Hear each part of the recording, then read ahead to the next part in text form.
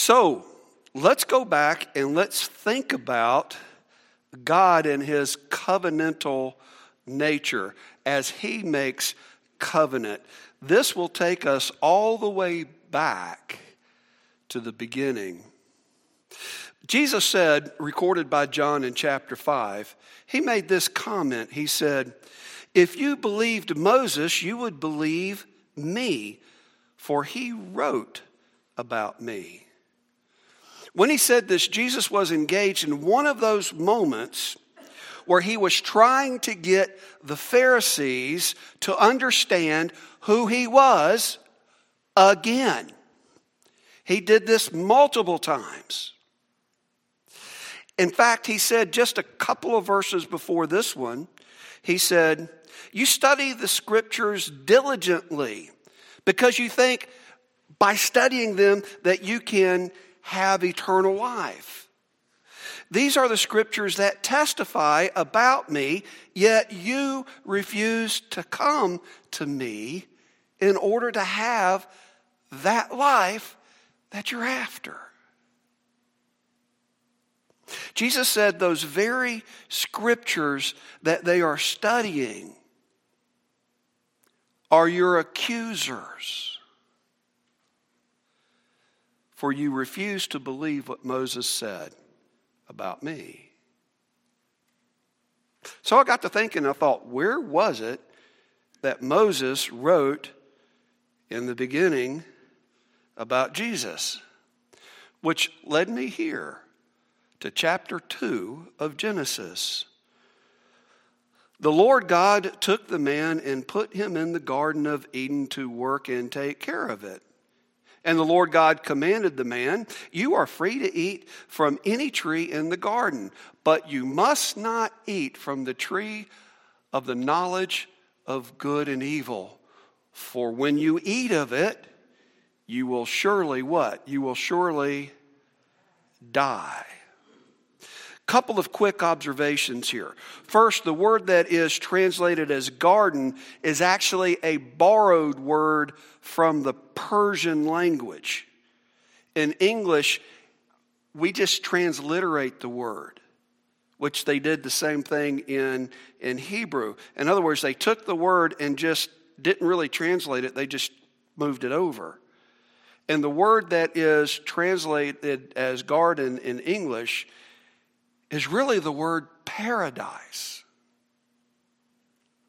Pardes back in Persia, what it meant was a king's garden.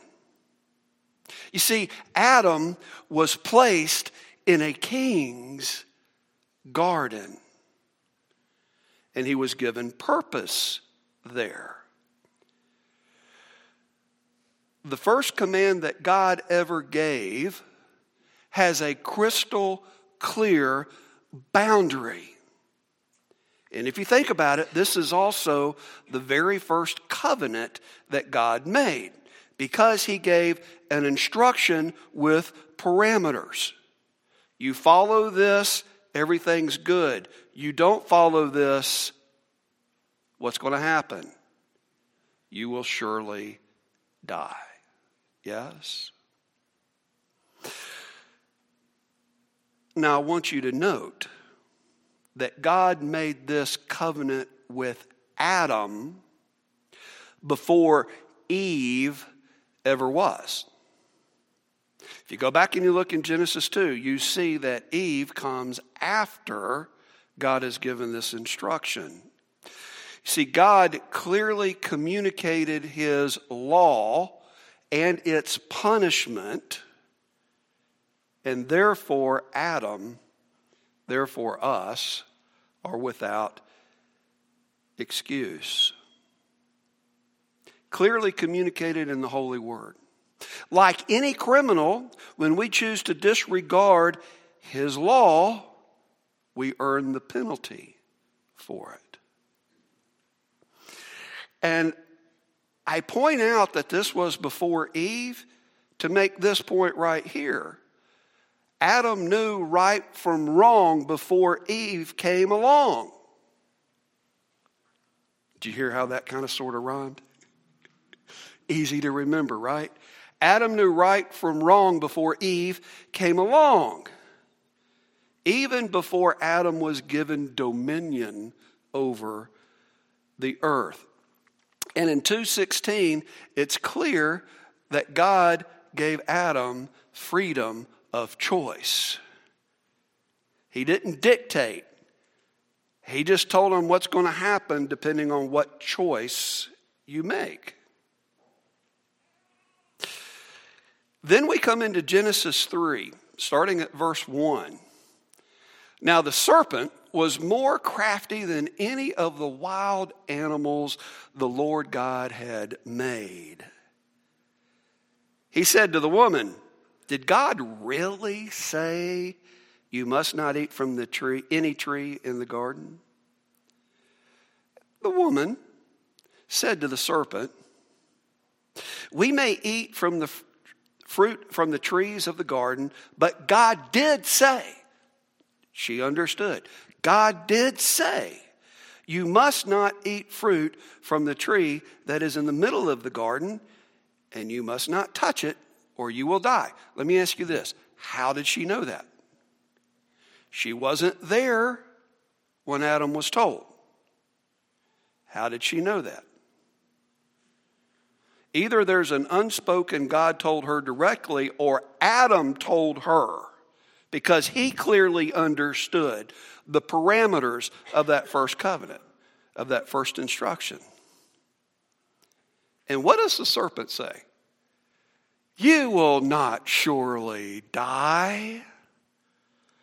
For God knows that when you eat of it, your eyes will be open and you will be like God, knowing good and evil." Don't eat of it. You will surely not die. Do you realize that even in that first temptation, that temptation twists the truth? It always does. You see, the serpent introduced doubt, offering a lie to Eve, a lie she wanted to hear, and emphasized benefit without consequence. In fact, breaking God's law always leads to death. Lying destroys relationships. It can cost you your job. It can send you to prison. Stealing, same thing. Promiscuous behavior destroys relationships. And it can pass disease between the two partners, and in some cases, pass it on to the offspring. And some of these diseases, we figured out ways to treat them through the years. And some of them, we have not. Friends, we need to teach our children that there are consequences to sin, and then live like we believe it. Amen? Amen. Let's continue. Verse 6. Seem to have lost the video for now. That's okay. Verse 6, starting with, "When the woman saw that the fruit of the tree was good for food and pleasing to the eye, and also desirable for gaining wisdom, she took some and she ate it. She also gave some to her husband." And if you're looking in there, if you've got your Bibles at it, Genesis 3. Oh, good, it's back. Wonderful. She gave some to her husband. What's the next phrase? Who was with her, and he ate it. You ever notice that phrase? He was with her.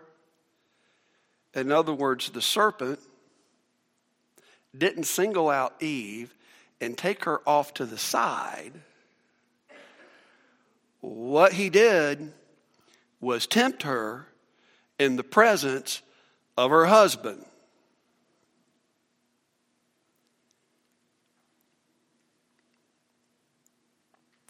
Guys, we don't like to hear this, but to a large extent, the first sin was not eating the apple. The first sin was Adam not standing up in this moment. Sometimes Eve gets a really bad shrift, but Adam was there. Adam knew the consequences, and he didn't stand up. But why did the serpent go after Eve? Because it's the best way to get to Adam, right? And why did he want to get to Adam? Because it was the best way to get to God.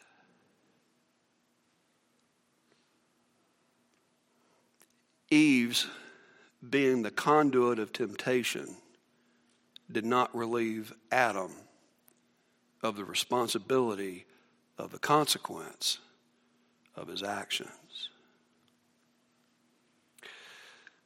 But let's be honest about this. Temptations are effective because of the pleasure they contain. Eve desired wisdom until she had it. She desired the fruit until she took it into her body, and it was something she could not get rid of. We read there, the eyes of both of them were opened, and they realized they were naked.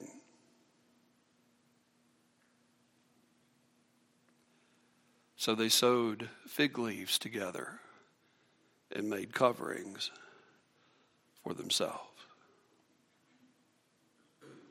And Adam and Eve, with their eyes now opened, learned something new. They learned guilt. You ever stop to think about that? That if we didn't ever sin, then we would never experience guilt, never experience shame. See, shame didn't exist before man sinned. Verse 25. The man and his wife were both naked and they felt no shame. Back in chapter 2. The shame came as a result of the guilt. How many millions are spent on self-help psychology books and programs that are trying to get people over guilt? But see, the problem is that guilt is not a psychological problem. It is a spiritual problem. A problem that has plagued mankind since the first time that God's law was transgressed. And friend, there is no drug, there is no program, there is no number of counseling sessions that will get somebody over their guilt. The only thing that works is when we admit our sin and we turn towards God and we let Him wipe our slate clean through the blood of Jesus Christ on the cross of Calvary. We have to let go of guilt and let God end it. But there's a formula here. Guilt plus shame equals find somebody else to blame. Yes. So we have the first game show that's ever created in Genesis 3:12 through 13. It's the blame game. Adam, she made me do it. Eve, the serpent made me do it. From the beginning of time, since man's eyes were open, phrase made famous in Star Wars, right? It's not my fault. And yet, the penalty for breaking God's law has never changed. It is still death. The serpent, you know the story. Part of his punishment was a life of hatred and enmity. The woman, pain and constant struggle with their husbands. I was thinking about this morning and I had to chuckle. You know, ladies, when you and your husband are having problems because you know what to do and he just won't do it, you can thank Eve for that. Man's life changed. Work would no longer be pleasurable and profitable. God will no longer directly provide for his needs. You have to work for them. And every living creature was banned from the Garden of Eden, out of the king's garden, out of paradise, out of the direct presence of himself. Yet before God drove them out, God made one more provision, and here is where I'm headed. This is the point to pay attention to. Verse 21, chapter 3, 21. The Lord God made garments of skin for Adam and his wife and clothed them.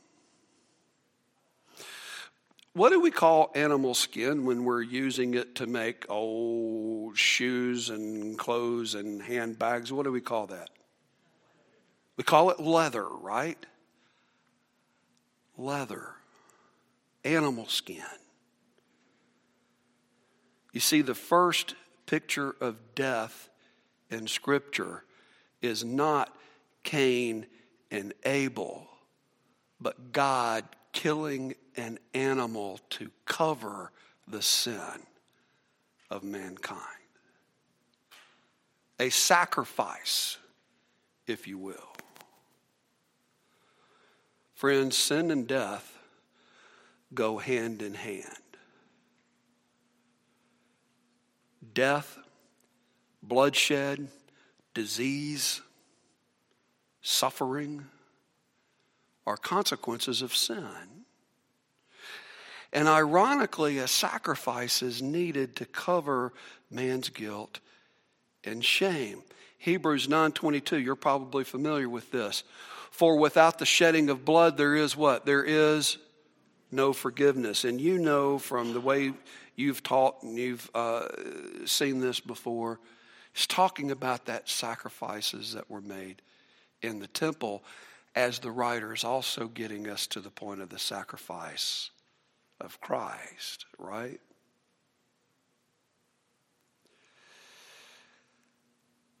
Jews believed that sin could not be atoned for. It could only be pushed back by those temple sacrifices, and a greater sacrifice was needed because the blood of animals won't do it. And in this short little story, in the beginning, we see God's first commandment and its violation, and we get the first hint of how he was going to solve an unsolvable dilemma for mankind and bring about ultimate forgiveness. The scholars like to call this the proto-evangelion, which is a proto. Proto means, well, you've heard of prototype, right? That's when you make something before you actually start making it, right? So evangelion is actually the Greek word for good news.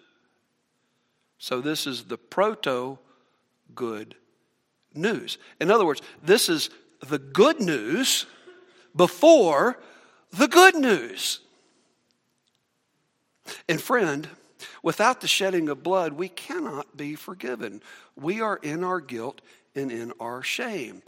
And Moses recorded the first prophecy of the coming of Messiah, the spotless Lamb, who will take away the sin of the world. You see how this applies to Christmas? The first covenant was broken by Adam. And as we go forward, I'm going to remind you that a covenant is an agreement between two parties. They can either mutually agree on what that agreement is, or one sets the terms and the other either follows them or suffers the consequence. That's the way God makes covenant with us. And we're going to talk about that more over the next couple of weeks. But all Scripture, even that very first story, points to God creating and coming and teaching and dying and coming again. This season, we celebrate that first coming some 2,000 years ago. We celebrate because he has been gracious to us and is still extending his grace to all of those who would serve him by putting their faith in Jesus Christ and making him Lord of their life, giving him undisputed possession of everything they are. It is the most important decision you will ever make. Have you made it? And if not, why not? I'd love to talk to you about it. Father God, we thank you that your Scripture, all the way back to the time of Moses, as he was trying to relate to those that were coming out of Egypt after 400 years of slavery, who had been exposed to all of the gods of Egypt and their pantheon, to bringing them back to an understanding of who you are, and how even in those first stories of Genesis, in the beginning, you had already determined how you were going to solve the sin issue. And we thank you, Father, for this time of year, that anticipation of your first coming. And also, Father, for the knowledge that though Christ has died and has risen and he has gone to your right hand, we thank you for the knowledge that he is coming back.